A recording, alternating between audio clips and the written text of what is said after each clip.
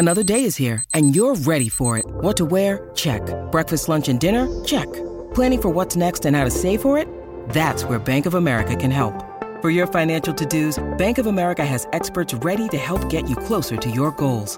Get started at one of our local financial centers or 24/7 in our mobile banking app. Find a location near you at bankofamerica.com/talktous. What would you like the power to do?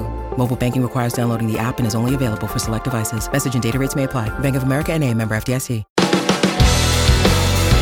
Hello, Husker fans. Welcome to episode 214 of the Husker Football Fan Podcast. I'm Mike Harvat. In today's episode, Justin is joined by Kyle Jones from 11 Warriors to discuss the relationship between Nebraska and Ohio State and also preview the national championship game. You can find us on the web at huskerpod.com or by searching Husker Football Fan Podcast on Facebook. You can also connect with us on Twitter by following at HuskerPod or email us at huskerpod@gmail.com. This episode is brought to you by Central Nebraska Buffalo. Check out their website for the latest deals, cnbuffalo.com. Also brought to you by Monty Rohde with Pinnacle Realty in Lincoln. Looking to buy or sell a home in Lincoln or know somebody who is? Hit up Monty at 402-770-3356. Excited to welcome Kyle Jones of 11 Warriors back to the show. Kyle, welcome. Thanks for having me back. It's always good to be here. Yeah, so since Nebraska and Ohio State, well, since we last talked, did our fan bases become best friends? I mean, there's a lot of mutual respect for one another. At least I hope most of the fans in Ohio would agree. I think there were some questions from Ohio State fans about why Nebraska was so excited to play, and those were answered in the first week. But I think Ohio State is definitely grateful for the likes of Nebraska for being such a thorn in the side of the Big Ten to help Ohio State get to where they are today. That's for sure.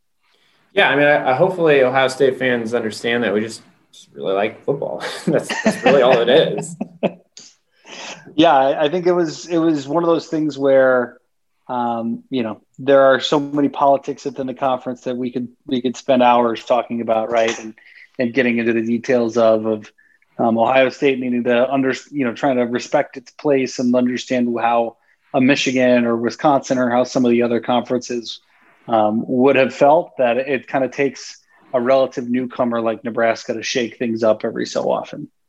Well, I want to spend a little time talking about the national championship game, but since we're on this right now, how do you feel from an Ohio State perspective that things have changed going forward in the Big Ten as a result of this crazy year and the terrible communication from the top?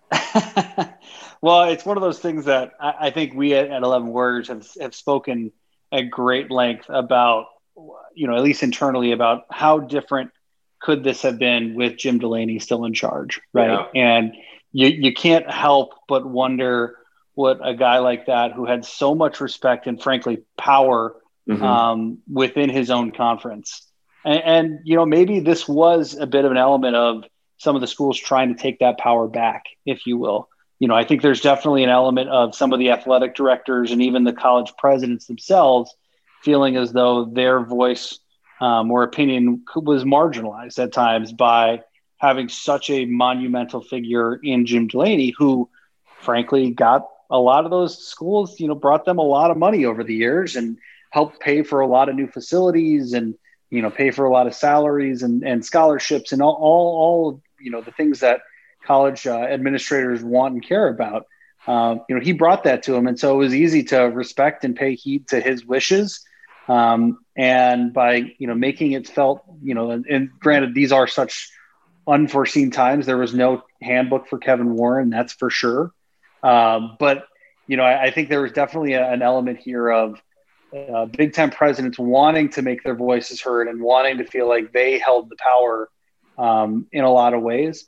I do think that has made the conference look a bit silly nationally. The desire to play by Robert's Rules of Order and make rules that we could break and rewrite them as we go. The Big Ten tried to be correct and ended up looking wrong. The SEC tried to be wrong and ended up being right. if you will. Yeah. It's the SEC succeeded by not making any rules and allowing their fans and teams to say, oh, this is such an unprecedented situation. Let's just figure it out on the fly. And the Big Ten, in its desire to be the leaders and legends of college sports, elected very early on to say, nope, we're going to set out a process and define it. And this is what we think it needed to be. And then ended up changing it. So, it was one of those things where I get why the Big Ten did it, but, hopefully we never find ourselves in a global pandemic again. But maybe when it comes to decision making, the Big Ten can recognize who are the people that need to be making decisions and what's the best way to allow these people to make decisions. So there's no love for the conference commissioner in this state. I mean, things have worked out for Ohio State. So do you think that because of that there's more understanding maybe in Ohio? I think I think most Ohio State fans look at it the same way that NFL fans might look at Roger Goodell, or for years, the way that NBA fans looked at David Stern, where, look, that was the guy who was paid to take the fall, right? At the end of the day, the commissioner is supposed to get booed, and if every fan hates the commissioner, then the commissioner is doing their job, right? And that is not how college sports has traditionally worked. But I think Ohio State fans recognize that this was a guy who came and was in many ways given a turd sandwich and then didn't do very well with it. That part's clear. But I think most fans, at least from a lot of the 11 Warriors readers, at least.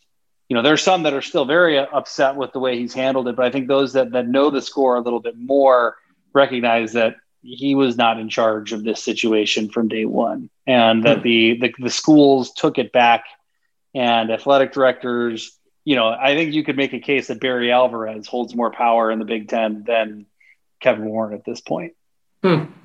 Interesting.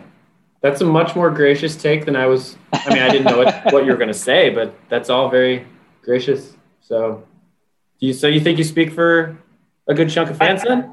I mean, I speak for a chunk of fans. I'm sure there are those that only saw the headline and realized and thought Kevin Warren's, trying to screw over Ohio State and keep Ohio State out of the title game or somehow, some way.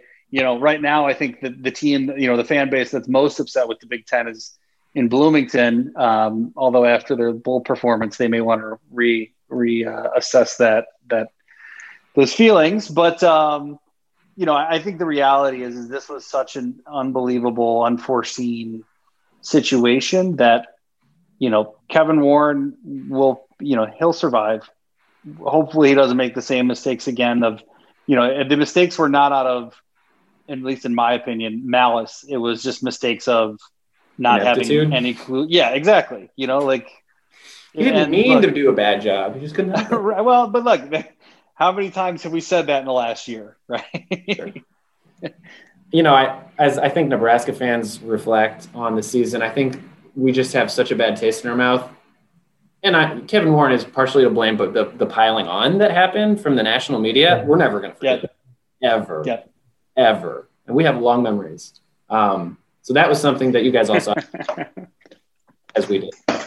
And it's really hard. We've talked about this before. It's really hard. We were the pinnacle of football. So we know what it's like to be when your voice is respected and to just be kicked around the dirt like another Indiana. It's just it's really a bitter pill to swallow. So well, I think the scheduling gods, whoever that might be, Barry Alvarez, whoever those people may be, didn't do Nebraska any favors by immediately saying, here, you really wanted to play, you get to play Ohio State week 1. That certainly didn't allow Nebraska or its fan base to build a lot of positive momentum and say, look, we wanted to play for this reason. I think that was a bit of a bitter pill to have to swallow, I would imagine. There are a lot of bitter pills. It's been a decade or two of bitter pills. So I, looking at the stats from when Nebraska and Ohio State played a million years ago, 52-17 loss. First of all, the highlight here on ESPN is Ryan Day apologized to Scott Frost for not taking a knee. Forgot about that. I completely forgot about that. And Trey Sermon carried the ball 11 times for 48 yards. What's the biggest difference between that and then where he's at now? Because I feel like that maybe is the obvious progression. And the most obvious thing that stands out to me is how the team has evolved. Yeah, I think that's a great call. There were really two things that if you came out of that game, you looked at Ohio State and you would almost laugh at, which are one, Ohio State's inability to stop the quarterback run, which if you recall, I think both quarterbacks for Nebraska had big gains on the ground. A couple, I think one was designed, another one was just a scramble that let loose.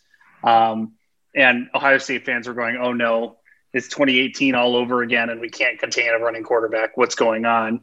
But the other one was the running game. And I think, as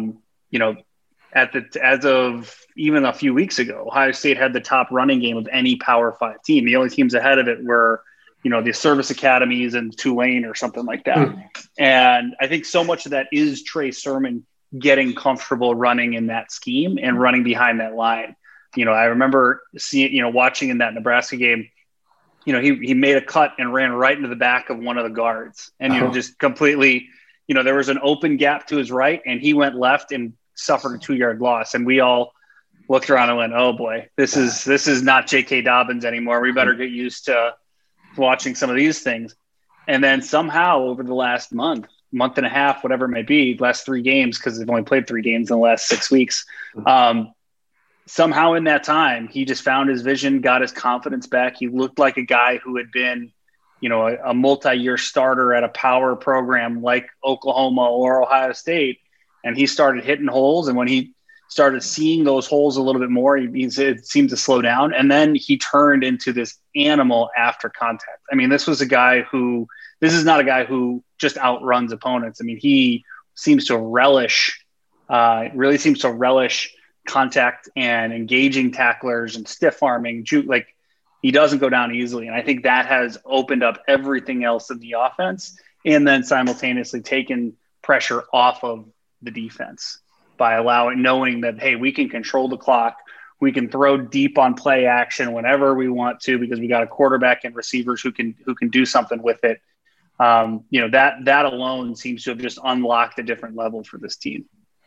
Dabo Swinney had been harping on how you guys played so few games, but I think Trey Sermon's instance is a case of where he had the advantage because he knew his team, knew what his team was capable of, where Ohio State was still kind of in mid-season form in some ways, figuring things out. And fortunately, they figured out with Trey.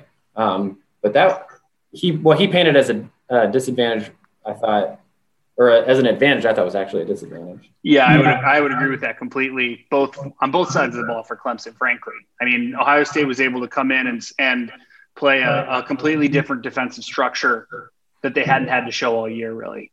And Clemson just seemed to be perplexed by it. They didn't know how to do it. Now, granted, it certainly hurt them that they didn't have their offensive coordinator in that game, but Ohio State was able to basically hide all of their complementary pieces on both sides of the ball and catch Clemson off guard. Whereas Clemson had already played 11 games and shown pretty much everything in both playbooks on both sides. And so, I think, Dabo tried to play it as an advantage, but I think it definitely proved to be the other way around. So just real briefly now, what are you looking for? What are you hoping for against Alabama? Yeah, that's I think the big difference is how much I think both teams can score. I really think that Ohio State is going to be able to put up points on Alabama. If you look at the way other teams, Ole Miss put up a ton of yards and a ton of points back in October, and then even Florida, threw for 400 yards in the SEC title game. Notre Dame ran for over 5 yards a carry just this past week, but Alabama hasn't had to play a team with the balance that Ohio State has for the reasons we just talked about.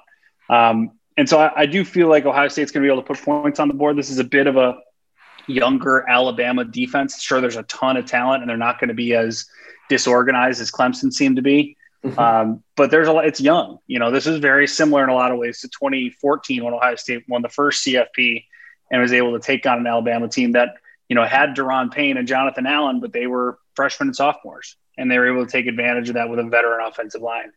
Now you flip it the other way, and Ohio State hasn't played an offensive line like this. Yeah. I couldn't even, maybe the last time, when Oklahoma and Baker Mayfield upset Ohio State in 2017, and that team had, I think, 4 NFL starters on that offensive line. This is that level. Every year there's good offensive line in the Big Ten. Wisconsin always has a good line. Nebraska has a good line. Iowa has a good line. There's a lot of them. Penn State, Michigan, they're always strong. But this is, as talented as you're going to find at the college level. And I think that's the real challenge for Ohio State, is making sure that they can still, that they can clog up the run lanes. They can still hem in Najee Harris and force Alabama to somehow be one-dimensional. If they can do it, this will be a fun game. It'll be a great game back and forth. If they can't contain the run, then they're not going to be able to contain the run and the pass. And the pass defense has clearly been an issue for Ohio State all year. They still gave up 400 yards passing to Trevor Lawrence last week. That's kind of the thing everyone's for. Yeah, I mean, it'll happen, but they still gave up 400 passing yards. That's a lot of yards. So that's not exactly a strength you can hang your hat on. So you better be able to stop the run. And if they can't do either, this is going to be a boat race real quickly. And I don't think Ohio State wants to play that kind of game. Are you or 11 Warriors on the record with score prediction? I have not yet. I mean, we're a little bit early. I think it'll be close. I think that Ohio State, like I said, can score points. I don't know if they have the defensive firepower to really hang with this offensive line and, keep Alabama from running up. Either way, I will say this: bet the over. That's my prediction for this game. Bet the over. Did you see that ridiculous Clemson video where they were like rooting for that bully Alabama to beat up Ohio State? No. Was it SEC Shorts or? No, I think it was a Barstool maybe from Clemson. It was just so pathetic. It was like the Ohio State character pushed over the Clemson character, and then they called in their bully friend to Ohio State. That was the lamest thing. So anyway, regional pride's real, man. Regional pride is real. I guess it's just it's embarrassing for them. Anyway, well, I think I can confidently say that Nebraska fans universally, almost probably nearly universally, will be rooting for Ohio State, not just because of the conference affiliation, but because of kind of the kindred spirit there forged this season. And it'll be really interesting to follow that moving forward. I mean, Nebraskans loved to hate Oklahoma back in the day, but the way people talk about Oklahoma now is with so much love and affection, it seems like. So, maybe this is the beginning of something new for us.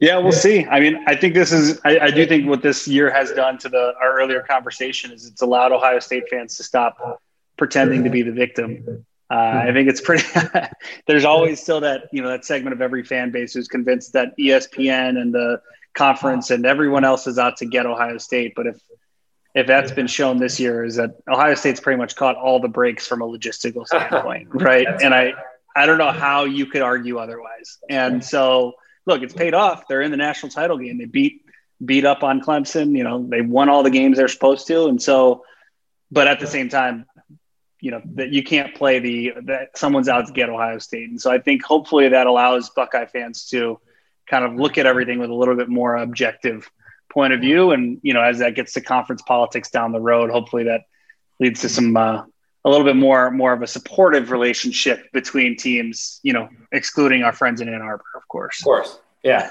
Also, Nebraska and Ohio State just wrapped up like a 6-year cycle where we played each other every year. So we can, that's true, take a break. And I think that probably will make our fondness grow in the short term.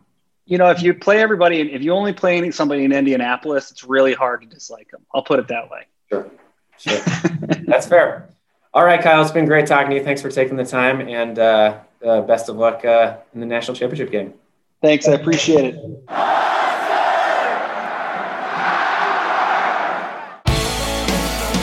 Thanks again to Mr. Jones for joining us on the podcast, and thank you for listening. We want to encourage you to stay subscribed throughout the off-season because we will continue to post intermittent episodes, and we don't want you to miss out. So, believe it or not, it's just a few short months before we'll start talking about 2021 football. So, we'll see you soon. Go Big Red. The Husker Football Fan Podcast is an unofficial, non-commercial podcast and is intended for educational and entertainment purposes only. The views expressed on this podcast belong solely to the individuals expressing them. The Husker Football Fan Podcast is not endorsed by or affiliated with the Nebraska Cornhuskers or the University of Nebraska.